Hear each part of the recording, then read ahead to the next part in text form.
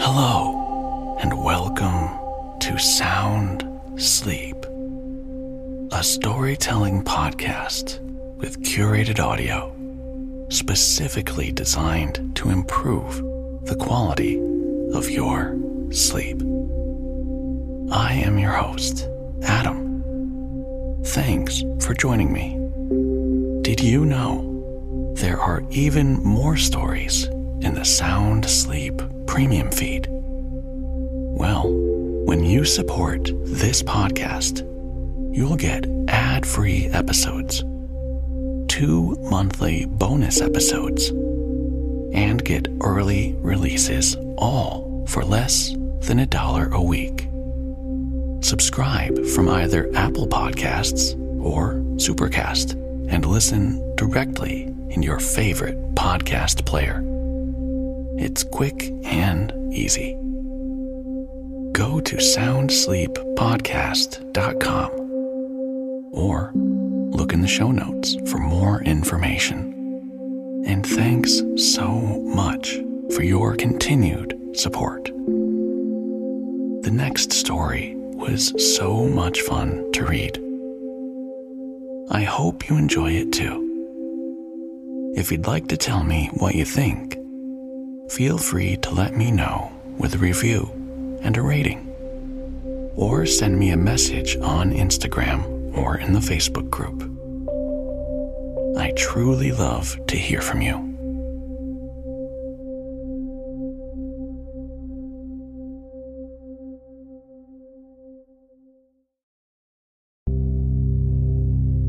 Looking for even more stories to listen to and fall asleep with?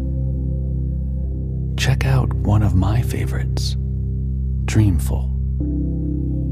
Jordan has an amazing selection of the best stories and perfectly pairs them with music that she personally selects. You'll be snoozing in no time to Pride and Prejudice, The Wonderful Wizard of Oz, or you could easily get hooked on her 12-part Constellation series. Check out Dreamful wherever you listen to podcasts.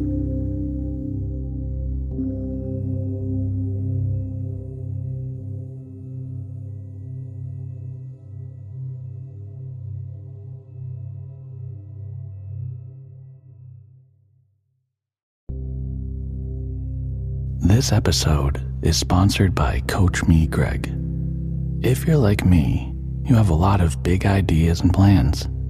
You want to be productive and get fulfillment out of your life. And if you're like me, you may feel like sometimes you need a little help to be your best, to keep you on target and motivated so you can achieve what you set out to do. So, if you're like me, well, then you should go to CoachMeGreg.com. I've received tremendous value from working with Greg. He's easy to talk with, and there's no judgment. I can count on him to help me find the best solution and schedule. He makes everything very easy, and I find it very helpful to have someone I can trust working with me and rooting for me as I try to get the most out of life that I can. Go to CoachMeGreg.com. Schedule your free consultation today.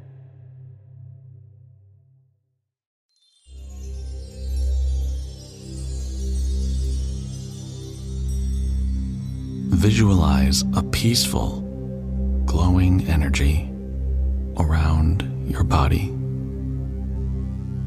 With each inhale, you invite more of the energy.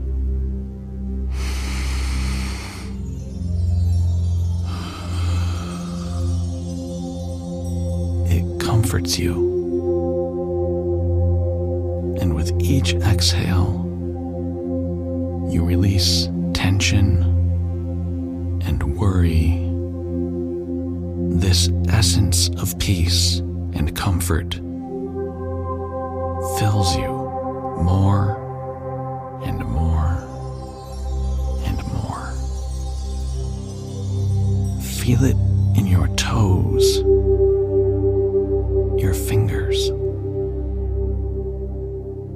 and feel it in the top of your head while you sink into the bed.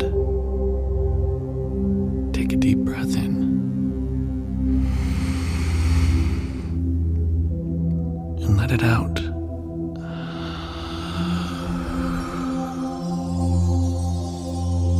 As you continue to feel this essence and drift into a sound sleep, we will begin our story.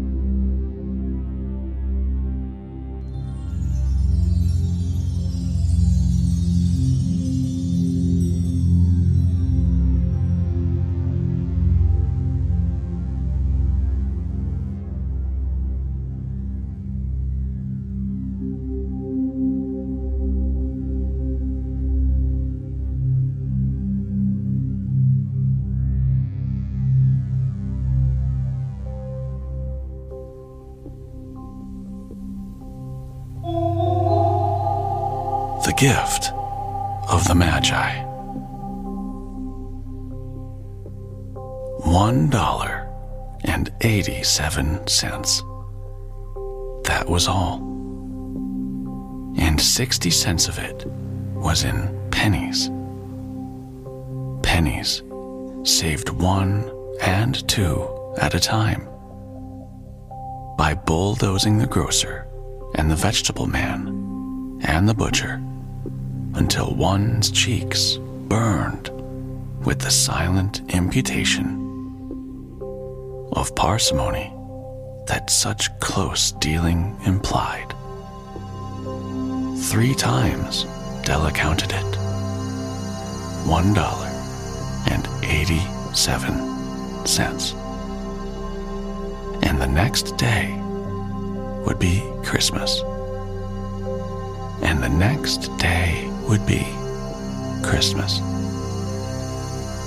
There was clearly nothing to do but flop down on the shabby little couch and howl. So, Della did it. Which instigates the moral reflection that life is made up of sobs, sniffles, and smiles, with sniffles predominating. While the mistress of the home is gradually subsiding from the first stage to the second, take a look at the home. A furnished flat at $8 per week. It did not exactly beggar description, but it certainly had that word on the lookout for the mendicancy squad. In the vestibule below was a letterbox into which no letter would go, and an electric button from which no mortal finger could coax a ring.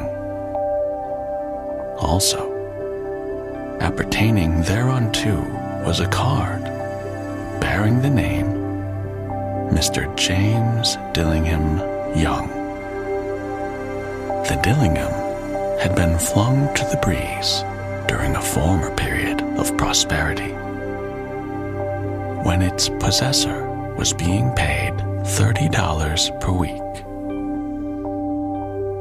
Now, when the income was shrunk to $20, though, they were thinking seriously of contracting to a modest and unassuming D.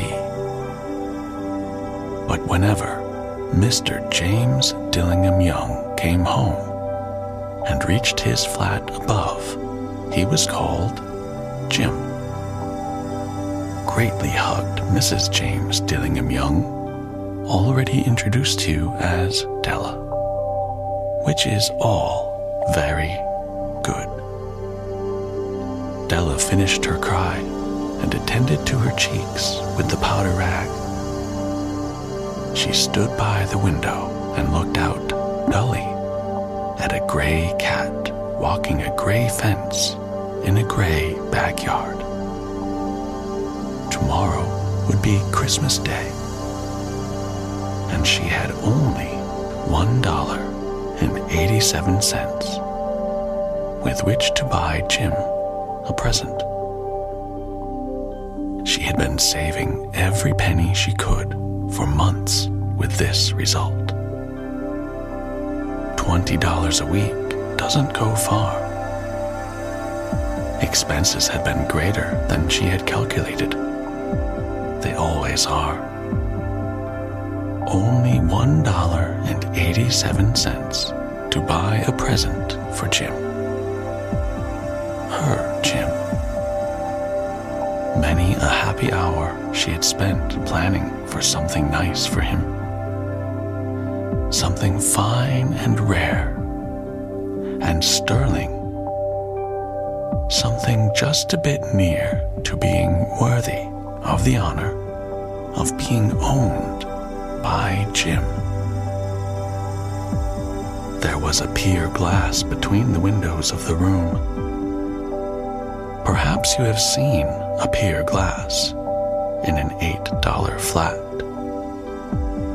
A very thin and very agile person may, by observing this reflection in a rapid sequence of longitudinal strips, obtain a fairly accurate conception of his looks.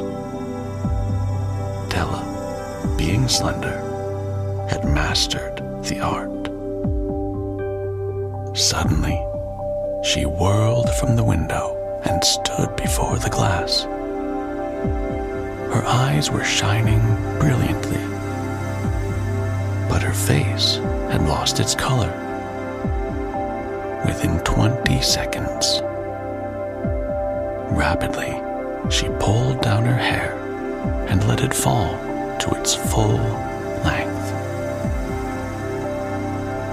Now, there were two possessions of the James Dillingham Youngs in which they both took a mighty pride. One was Jim's gold watch that had been his father's and his grandfather's. The other was Della's hair. Had the Queen of Sheba lived in the flat across from the air shaft, Della would have let her hair hang out the window some day to dry, just to depreciate Her Majesty's jewels and gifts. Had King Solomon been the janitor, with all his treasures piled up in the basement, Jim would have pulled out his watch every time he passed, just to see him pluck at his beard from envy. So now, Della's beautiful hair fell about her rippling and shining like a cascade of brown waters. It reached below her knee and made itself almost a garment for her. And then she did it up again nervously and quickly. Once she faltered for a minute and stood still while a tear or two splashed on the worn red carpet. On went her old brown jacket. On went her old brown hat. With a whirl of skirts, and with the brilliant sparkle still in her eyes, she fluttered out the door and down the stairs to the street. Where she stopped, the sign read, Miss Sofrani, hair goods of all kinds. One flight up, Della ran and collected herself, panting. Madame, large, too white, chilly. hardly looked the Sofrani. "Will you buy my hair?" asked Della. "I buy hair," said Madame. "Take your hat off, and let's have a sight at the looks of it." Down rippled the brown cascade. $20, said Madame, lifting the mass with a practiced hand. "Give it to me, quick," said Della. Oh, and the next 2 hours tripped by on rosy wings. Forget the hashed metaphor. She was ransacking the stores for Jim's present. She found it at last. It surely had been made for Jim and no one else. There was no other like it in any of the stores. And she had turned all of them inside out. It was a platinum fob chain, simple in design, properly proclaiming its value by substance alone and not by meretricious ornamentation, as all good things should do. It was even worthy of the watch. As soon as she saw it, she knew that it must be Jim's. It was like him, quietness and value. The description applied to both. $21 they took from her for it, and she hurried home with the 87 cents. With that chain on his watch, Jim might be properly anxious about the time in any company. Grand as the watch was, he sometimes looked at it on the sly on account of the old leather strap that he used in place of a chain. When Della reached home, her intoxication gave way a little to prudence and reason. She got out her curling irons and lighted the gas and went to work repairing the ravages made by generosity added to love, which is always a tremendous task. Dear friends, a mammoth task. Within 40 minutes, her head was covered with tiny, close-lying curls that made her look wonderfully like a truant schoolboy. She looked at her reflection in the mirror, long, carefully, and critically. "If Jim doesn't kill me," she said to herself, "before he takes a second look at me, he'll say I look like a Coney Island chorus girl. Oh, what could I do with $1.87? At 7 o'clock, the coffee was made, and the frying pan was on the back of the stove, hot and ready to cook the chops.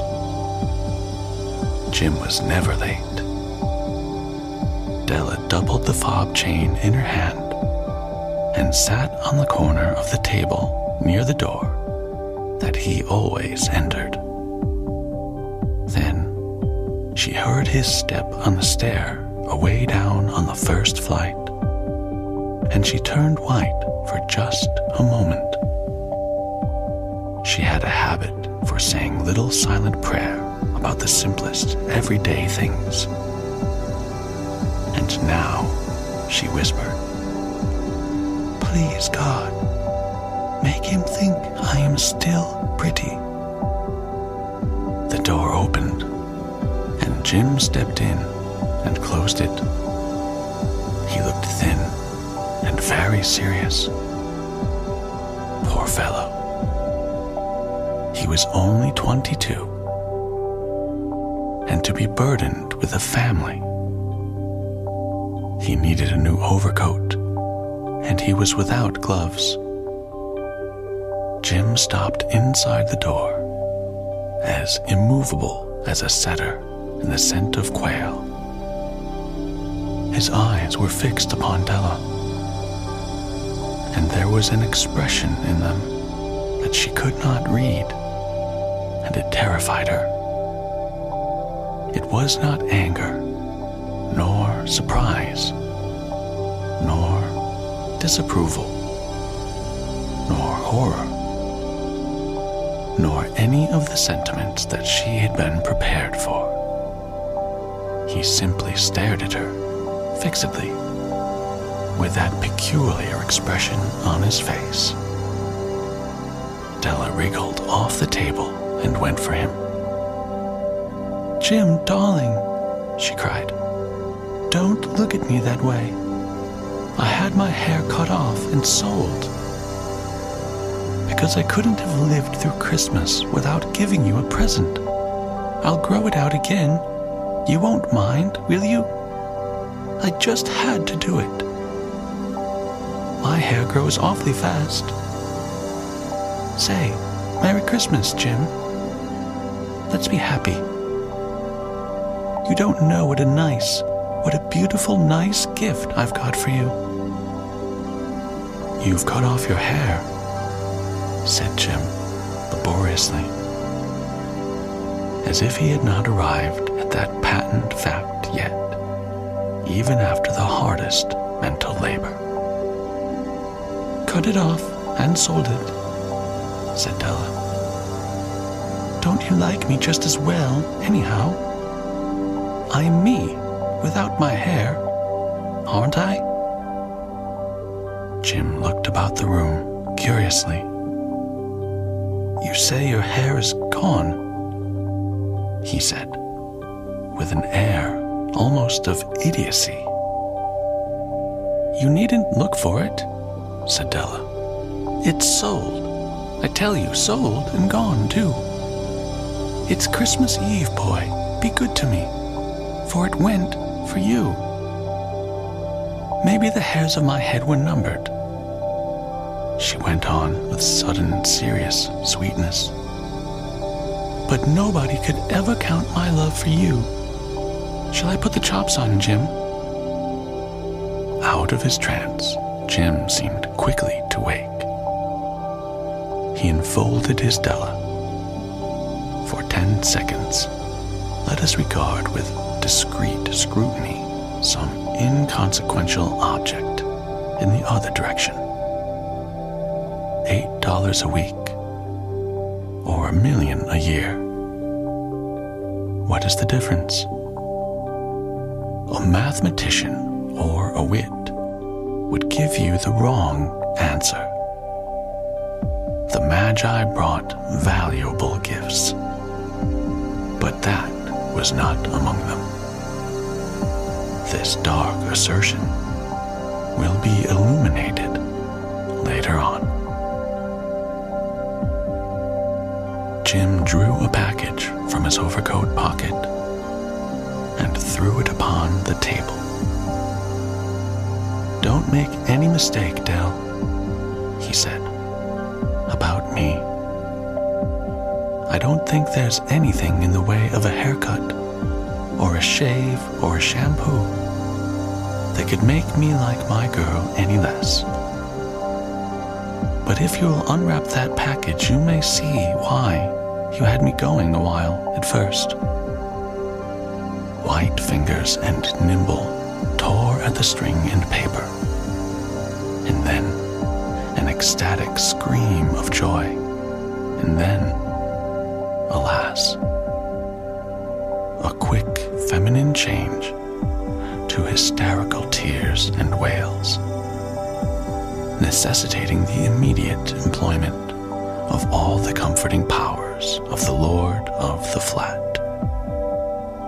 For there lay the combs, the set of combs, side and back, that Della had worshipped long in a Broadway window. beautiful combs, pure tortoise shell, with jeweled rims, just the shade to wear in the beautiful, vanished hair. They were expensive combs, she knew, and her heart had simply craved and yearned over them without the least hope of possession.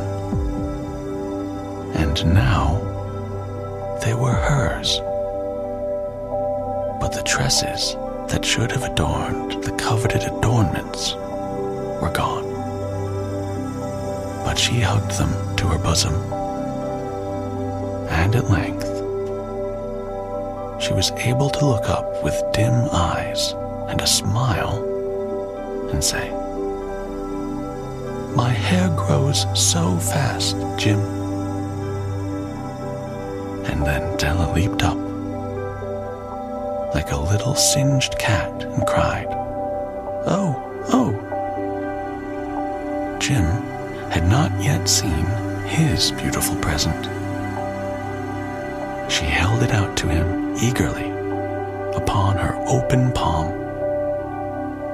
The dull, precious metal seemed to flash with the reflection of her bright and ardent spirit. "Isn't it dandy, Jim? I hunted all over town to find it. You'll have to look at the time 100 times a day now.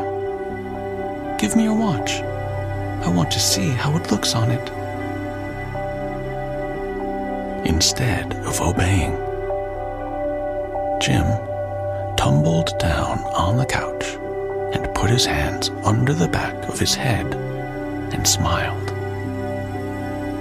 "Dell," said he, "let's put our Christmas presents away and keep them a while. They're too nice to use just at present. I sold the watch to get the money to buy your combs. And now I suppose you could put the chops on." The Magi, as you know, were wise men, wonderfully wise men, who brought gifts to the babe in the manger. They invented the art of giving Christmas presents. Being wise, their gifts were no doubt wise ones, possibly bearing the privilege of exchange in case of duplication.